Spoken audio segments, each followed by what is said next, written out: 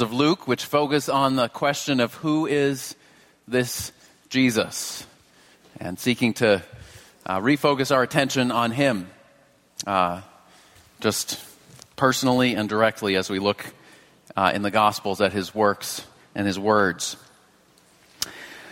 Luke chapter 7, beginning at verse 18, let's read together. The disciples of John reported all these things to him.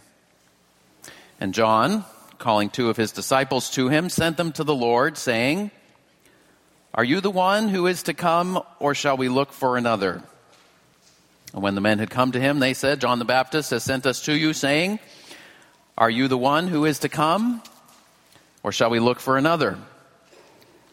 In that hour he healed many people of diseases and plagues and evil spirits, and on many who were blind he bestowed sight. And he answered them, "Go and tell John what you have seen and heard. The blind receive their sight, the lame walk, lepers are cleansed, and the deaf hear, the dead are raised up, the poor have good news preached to them, and blessed is the one who is not offended by me." When John's messengers had gone, Jesus began to speak to the crowds concerning John. "What did you go out into the wilderness to see? A reed shaken by the wind? What then did you go out to see? A man dressed in soft clothing? Behold, those who are dressed in splendid clothing and live in luxury are in king's courts. What then did you go out to see? A prophet? Yes, I tell you, and more than a prophet. This is he of whom it is written, 'Behold, I send my messenger before your face, who will prepare your way before you.' I tell you, among those born of women, none is greater than John. Yet the one who is least in the kingdom of God is greater than he." When all the people heard this, and the tax collectors too, they declared God just, having been baptized with the baptism of John. But the Pharisees and the lawyers rejected the purpose of God for themselves, not having been baptized by him. To what then shall I compare the people of this generation? And what are they like? They are like children, sitting in the marketplace and calling to one another, "We played the flute for you, and you did not dance. We sang a dirge, and you did not weep. For John the Baptist has come eating no bread and drinking no wine, and you say he has a demon.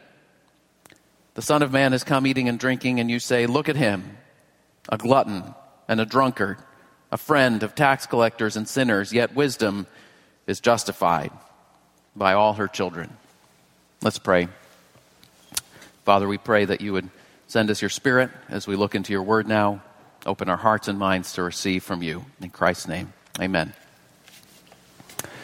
The atheist Richard Dawkins wrote, "Religious faith means blind trust in the absence of evidence, even in the teeth of evidence. Blind religious faith secures its own perpetuation by the simple, unconscious expedient of discouraging rational inquiry." In other words, religious faith is only sustained when people refuse to question, doubt, and think rationally. Now, some Christians have behaved as if Richard Dawkins was right. I was recently talking with a friend of mine. He's one of the only Christian faculty members at a small liberal arts college where he teaches. And he was talking with one of his colleagues, a fellow professor who shared with him that he had grown up in a Bible-believing church, but no longer identified as a Christian. And they had a 40-minute conversation about the questions that led this man to distance himself from and eventually abandon his Christian faith that he was raised with. And at the end of the conversation, he said to my friend, "You're the only Christian I've met who's been willing to seriously engage with me about these questions." Now, sadly, that's how many people have experienced Christianity. If you believe in God or the Bible, don't ask too many questions. Don't worry about evidence. Don't ask for too many explanations. That means your faith is weak. Some Christians seem to resist or suppress all expressions of doubt or disappointment or questioning. They see no place for doubt in the life of a Christian. Now, by contrast, there are other Christians who seem to be strangely attracted to doubt and disappointment and questioning. They act as if doubt and disappointment should have a permanent place in the life of every Christian. One such person wrote, "Doubt is a healthy part of faith. I am generally suspicious of Christians who claim to be certain about what they believe. I think religious certainty is one of the biggest problems in the world today, and I think it is driving people out of the church." But that position has its problems as well. For one thing, doubts don't just come out of pure neutrality. Behind every doubt or question is an alternate belief. Doubts emerge from other, often unstated assumptions. For example, this particular person who I quoted assumes that certainty or confidence in one's faith in God fosters arrogance. Always. Or almost all the time. What does Christianity actually say about doubt and questions and disappointment with God? This morning's passage speaks to this very issue. In fact, it begins with a question from John the Baptist to Jesus. Are you the one who is to come, or shall we look for another? This morning I want to look at John's question, at Jesus' answer, and finally at our response. So first, John's question. Now, if you have read through the Gospel of Luke, chapters 1 through 3, Luke has already introduced us to John the Baptist. And we see in those chapters that the lives and callings of John the Baptist and Jesus were deeply intertwined from the very beginning. Their mothers were even related to each other. Luke describes their birth and circumcision and naming and growth and beginning of their public ministry. Jesus goes to John to be baptized by him. John says, "I'm not the Messiah," but he points to Jesus as the coming one. But by this point, John was no longer preaching in the wilderness. He was locked up in prison. We learn that in chapter 3, verse 20. John had confronted King Herod, the most powerful ruler in the region. Because Herod had divorced his wife and married his brother's wife instead. And John confronted him about that and many other evil things that he had done. And Herod decided the only way to shut him up was to lock him up. So he put him in jail. And from jail, John sent messengers to Jesus to ask this question: are you the one who is to come, or shall we look for another? It seems like, for whatever reason, John was having second thoughts. He was doubting. He was questioning. Now, some commentators have said that can't be right.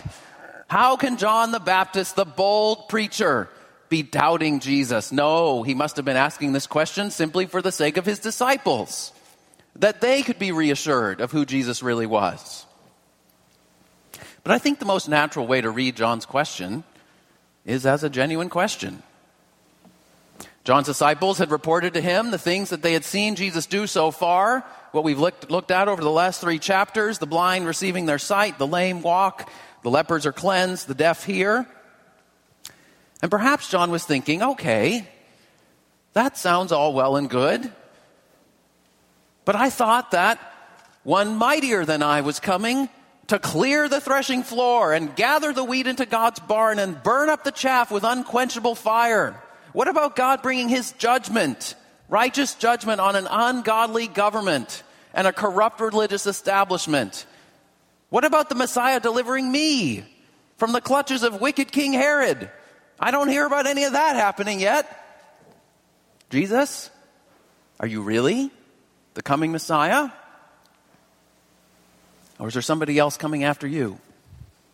Should we be on the lookout for someone else? You know, sometimes loyal and self-sacrificial servants of God experience doubt and disappointment and depression. The prophet Elijah did. Right after his dramatic showdown with the prophets of Baal, a victory, he ran away and went into a cave and wanted to die. Dietrich Bonhoeffer, The courageous German pastor who resisted the Nazis and protected the Jews and trained underground church leaders and even joined in a plot to assassinate Hitler wrote a poem when he was in the concentration camp entitled, "Who Am I?" This is what he wrote. "Who am I? They often tell me I would step from my cell's confinement calmly, cheerfully, firmly, like a squire from his country house.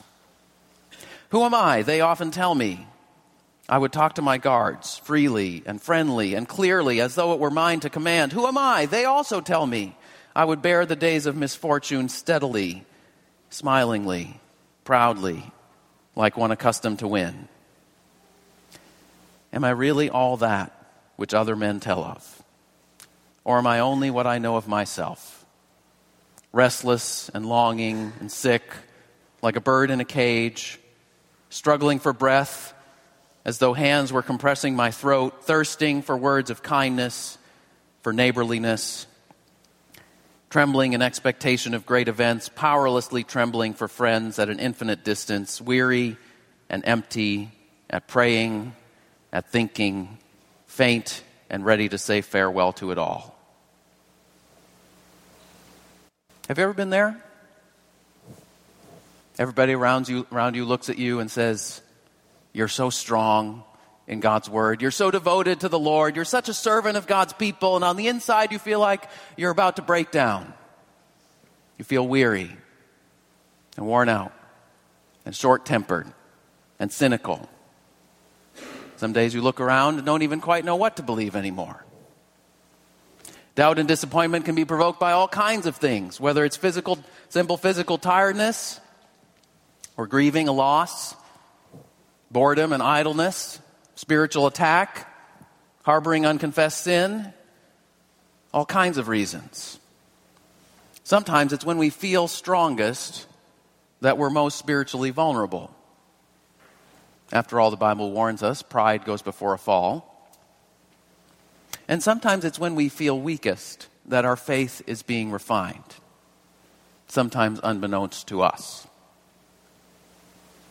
What do we do when we're in the midst of doubt, disappointment, or depression? Well, sometimes I think we hold on to those things. We sort of turn them over and over in our own minds. We simmer and marinate in them. We can even become proud of them. We see these things as a badge of authenticity that distinguishes us from more simple-minded believers. If we're honest with ourselves, we'd be afraid to let those things go. Sometimes we hide our doubts instead. We feel that doubt is inherently shameful, so we avoid revealing our doubts and our disappointments to fellow Christians. We especially resist voicing any doubts to a Christian leader. Perhaps we share our doubts and disappointments with unbelievers or unorthodox believers, thinking that they will be more sympathetic. But those are not healthy responses to doubt and disappointment. Look at what John does here. He sends messengers to Jesus. Despite the prison walls, despite the geographical distance separating him and Jesus, he finds a way to communicate his questions and bring his doubts to Jesus. There's no one more sympathetic and no one more wise than Jesus. So bring your doubt and your disappointment and your depression to Jesus through prayer and through fellowship with his people. There's John's question. Are you the one? Or shall we wait? Now let's look at Jesus' answer in verse 21 to 28. Notice how Jesus responds to John. He does not rebuke or shame him. He does not say, "Stop asking such questions. You should know the answer, of course." Look instead at how he responds. Verse 21, he does a bunch of miracles right in front of their eyes. He shows John's messengers some of the visible fruits of his ministry. You learn who Jesus is by seeing what he does. And there are many people, even right here in this room, who can testify to the transforming and healing power of Jesus Christ. Where Christ is, we will see his actual and visible work in people's hearts and lives. Not always in the form of miraculous healings, but real fruits of the Spirit, real change over time. Sometimes it's 2 steps forward and 1.5 steps back. But it's real change that wouldn't be happening in your life or in other people's lives apart from Christ and the Holy Spirit. And sometimes when we're doubting or disappointment, we can be encouraged by looking around at our brothers and sisters and seeing God at work in their lives. Verse 22, Jesus lists the work of mercy he has done, sort of summarizing these last 3 chapters. But these words are also a fulfillment of Isaiah's prophecies. And John, well versed in the Old Testament, would have recognized that. Because Isaiah prophesied that in the day of the Messiah, exactly these things would happen. For example, Isaiah 35, 5 and 6 says, "Then the eyes of the blind shall be opened, and the ears of the deaf unstopped. Then shall the lame man leap like a deer." Isaiah 26 says, "Your dead shall live, their bodies shall rise." Isaiah 61:1, "The Spirit of the Lord is upon me. He has anointed me to bring good news to the poor." What Jesus is saying is, I'm the promised Messiah, the one of whom the Scriptures have foretold. Jesus reminds John that the Bible has a storyline, and Jesus is the climax. It leads up to him, and sometimes that's helpful when we're facing doubts as well. To see God's purposes, God's faithfulness in the past, to see that God led his people in the Old Testament through a wilderness too. And God's people waited hundreds of years, and many of them died without seeing what was promised, but God was faithful to his promises. It's helpful for us to look back and see God's faithfulness in the Scriptures. Verse 23, Jesus gives a challenge. "Blessed is the one who is not offended by me." Another translation, the NIV says, "Blessed is the one who does not stumble on account of me." Might say, "Blessed is the one who's not turned off by me." What's Jesus saying here? Well, it seems that John most likely had expectations about Jesus that needed to be revised.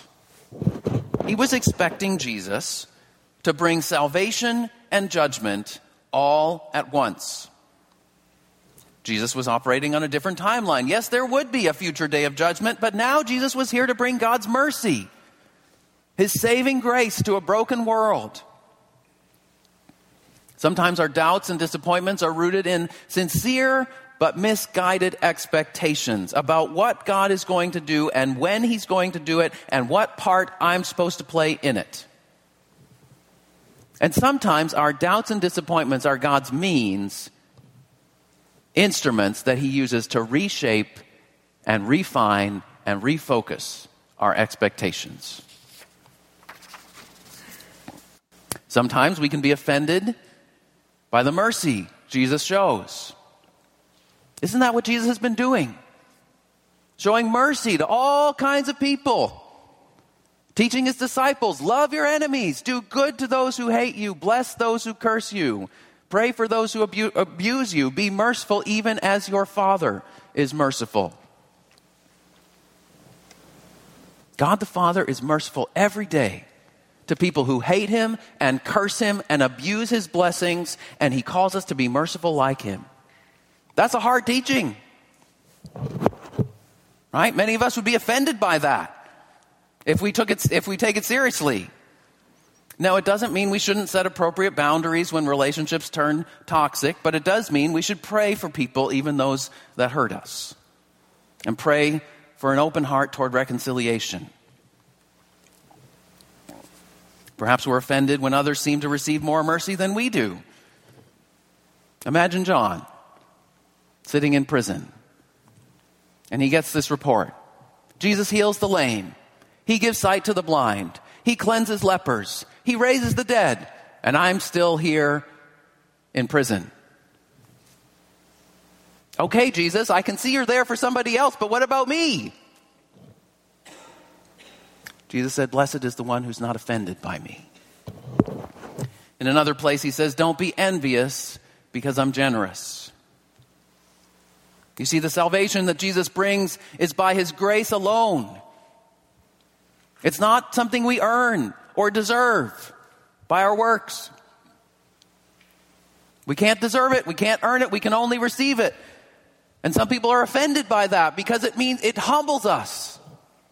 The only way we can receive it is to humble ourselves and lay down our pride and acknowledge we don't deserve it and we can't earn it. And we have to open our hands and receive it as a free gift. But when we accept that salvation by grace, Jesus says we're blessed. We're at peace with God. We can have joy from the Lord. Jesus is a merciful Messiah. That's the first part of his response to John, is emphasizing his mission of mercy. But then Jesus turns to the crowds in verses 24 to 28, and he asks them a question about John. What did you go out into the wilderness to see? He repeats this question 3 times.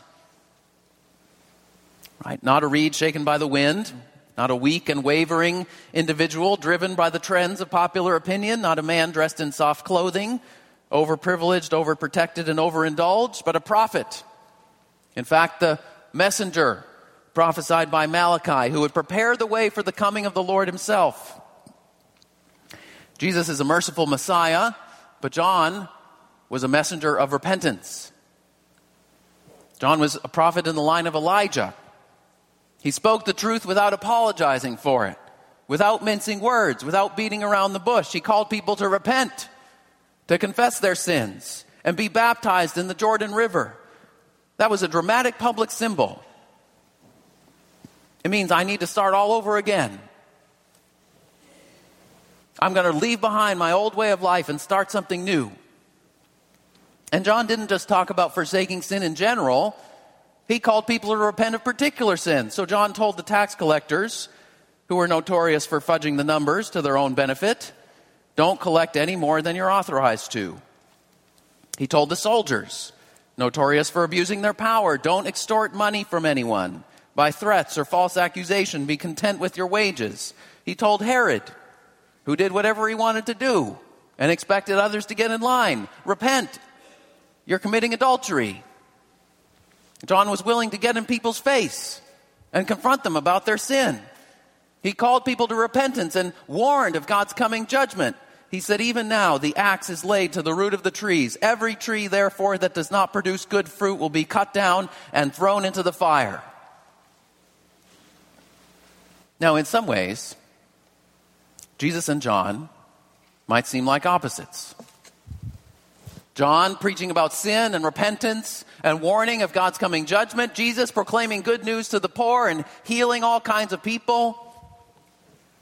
John, the solemn ascetic, living in the wilderness, subsisting on locusts and wild honey, eating no bread, drinking no alcohol, teaching his disciples to fast. Jesus, the joyful king, who spent most of his time in the cities, eating and drinking with tax collectors and sinners, speaking of himself as the bridegroom, his disciples as wedding guests, and his ministry as new wine in new wineskins. You might think, that looks about as different as can be. But Jesus spoke very highly of John. Jesus did not criticize anything about John's ministry. Among those born of women, none is greater than John, he said. Jesus absolutely affirmed John's ministry as a messenger of repentance. And yet, he said the one who is least in the kingdom of God is greater than he. Verse 28. You might say, what does that verse mean? Well, it means that John was a transitional figure, the messenger going before the Messiah, sort of like the torchbearer of the Olympic Games, leading the way, heralding the greatness and uniqueness of what is to come. But of course, once the Olympic Games begin, the torchbearer fades into the background. Or it's like the first emissary of the Allied liberation forces announcing to the inhabitants of a Nazi concentration camp, you are no longer under Hitler's dominion. A new kingdom has arrived. A new regime is in place. John was preparing the way for the Lord, announcing the coming of the King. His role was unique, his role was important, but Jesus had come to establish God's kingdom with authority. And once the King had arrived, In particular, once his kingdom would be established through his own death and resurrection, John's role would fade into the background like a candle fading into irrelevance before the rising sun. So Jesus answered to John's question. Jesus is the merciful Messiah. John's the messenger of repentance. Now, how do we respond to both of them? In verse 29 to 35, we see two responses to John and to Jesus. And interestingly, we don't see half the people taking John's side and half the people taking Jesus' side. What we see is half the people take neither side and half the people take both of them. Verse 29 and verse 35, we see a positive response. When the people heard this, and the tax collectors too, they declared God just, or they justified God, having been baptized with the baptism of John. They had responded to John's call to repentance. They had taken his warning of judgment to heart. They had heeded his words, and so they also welcomed Jesus' ministry. Verse 29, I think, helps us understand verse 35. Wisdom is justified by all her children. It's the same verb, justified. Now, throughout the Bible, wisdom is always connected with the character of God. And the children of wisdom are people who live according to God's wisdom or according to God's ways and his character. In this case, those who receive John's baptism and receive Jesus' ministry are the children of wisdom. And so just as in verse 29 it says the tax collectors and the people declared God just, that's the same thing verse 35 is saying. Wisdom is justified. Wisdom's ways are proved right or declared right by all her children. All right, those who receive the ministry of John and Jesus declare God is righteous in calling us to repentance, and God is faithful to his promise in bringing his mercy through the Messiah. So we see those people receive both. Verse 30, by contrast, we see the Pharisees and the lawyers rejected both. And in verse 20, 31 and through 34, Jesus exposes their hypocrisy in doing so. He says, "You are like fickle children. What you want is always changing. You're never satisfied." Right? When Jesus arrived playing the flute, as it will, summoning people into the joy of God's kingdom, they didn't dance, they didn't rejoice, they didn't join in. Instead, they rejected Jesus and labeled him a glutton and a drunkard. When John came singing a dirge, speaking about God's wrath and judgment and calling people to repentance, they didn't mourn over their sin. They didn't repent. Instead, they labeled him a fanatic, demon-possessed. Jesus says, you're never satisfied. No matter what they look like, you're always finding fault with the servants of God. You see, there's a kind of doubt and questioning that is honest and sincere. There's a kind of disappointment and depression that God's servants may, and usually sometime in their lives do, experience. That's what John the Baptist was experiencing at the beginning. He had some misguided expectations. He was in a very difficult and stressful personal situation, and so he had some doubts and disappointment. Jesus says, no worries. Jesus doesn't rebuke or condemn or shame him. He responds to his question with mercy and with encouragement and even publicly commending him for his faithfulness. But there's also a kind of doubt and questioning that is not fully honest or sincere, which we see in the Pharisees and the lawyers. They were unmoved, either to joy or to tears. They were indifferent, complacent, apathetic, dismissive, impossible to please. They were always finding fault with God's servants. One's too strict, the other's too generous. Because really, they didn't want either John or Jesus to interfere too much with their lives. They thought they were pretty good as they were. And so they would always find a reason to doubt and reject God's messengers. And Jesus says that kind of doubt and questioning is just sinful. and it leads only to spiritual death and destruction. So 3 applications as we close. Number 1, God's servants may have different gifts or emphases in their ministries. The Apostle Paul speaks about spiritual gifts. In Romans 12, he refers to some who have the gift of mercy and others who have the gift of prophecy or exhorting. Some of you might be more like John. You can point out what is wrong in the world and what needs to change in the church. You can speak the truth with boldness, and you don't really care what people think. That's a gift. It can also be a liability if you don't learn to use that gift with appropriate gentleness and love in an edifying way. Some of you might have the gift of mercy. You can come alongside people who are troubled. You can come alongside someone who's weak and practically help them. You can listen to someone who has an anxious heart.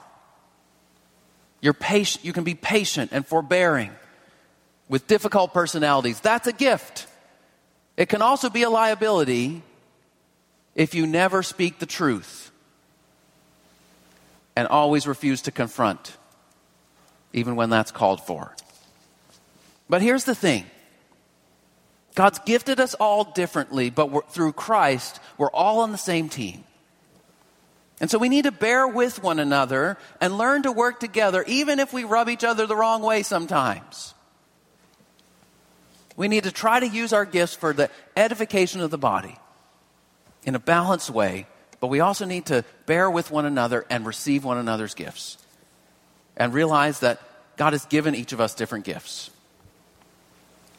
Second application, John, the preacher of repentance, and Jesus, the merciful Messiah, are on the same team.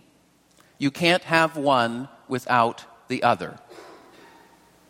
You can't fathom the magnitude of God's grace in Jesus until you have taken to heart God's law and its demands. You can't fully enter into the joy of Jesus' kingdom without being serious about turning to God for the grace to help you change. That's what the season of Lent is about. The season of leading up to Easter that we're in right now. Traditionally, it's a time of preparation, of fasting and prayer, confessing our sin, seeking reconciliation with God, with one another, preparing to share in the feast of Christ's resurrection with fullness of joy. Dietrich Bonhoeffer wrote this: "Grace is costly because it calls us to follow. And it is grace because it calls us to follow Jesus Christ. It is costly because it costs a person his life. And it is grace because it gives a person the only true life. It is costly because it condemns sin, and grace because it justifies the sinner. Above all, it is costly because it cost God the life of his Son.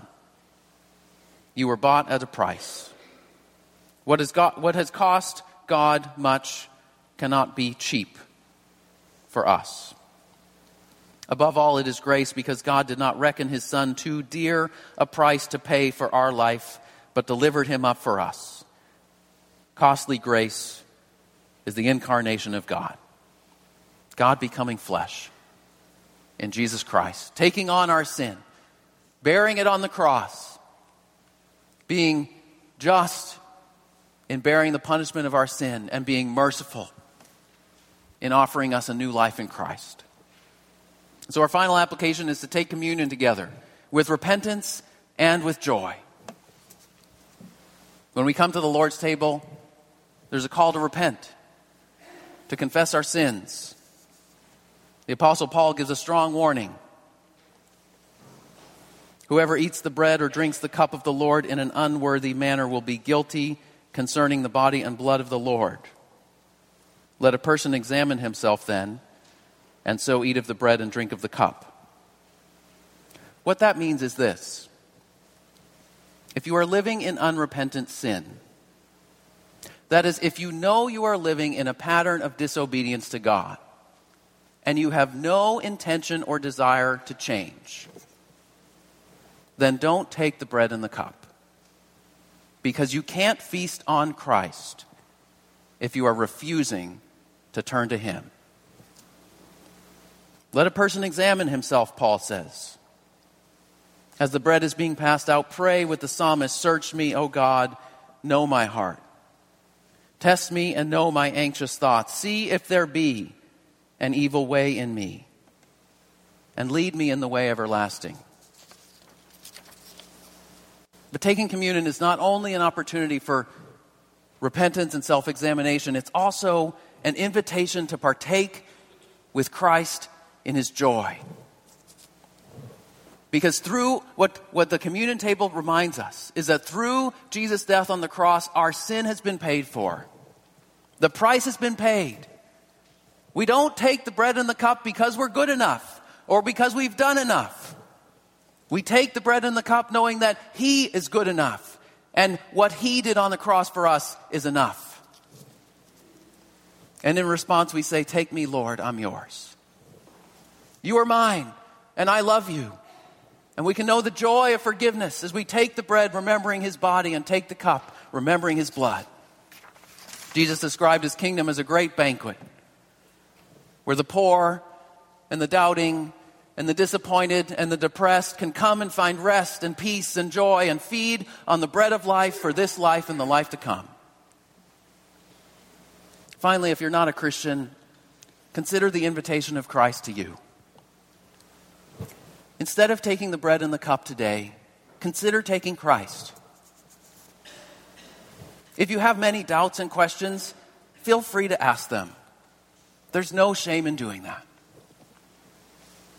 But also consider what is holding you back from surrendering to Christ and trusting him. There's some prayers in the center of the bulletin that you can look at and read through as the bread and cup are being passed out. One's a prayer for those searching for truth. Another is a prayer of belief. Perhaps one of those prayers, you would want to read them and perhaps even use those words to pray. As we prepare to share communion together, let's pray. Lord, we come to you today,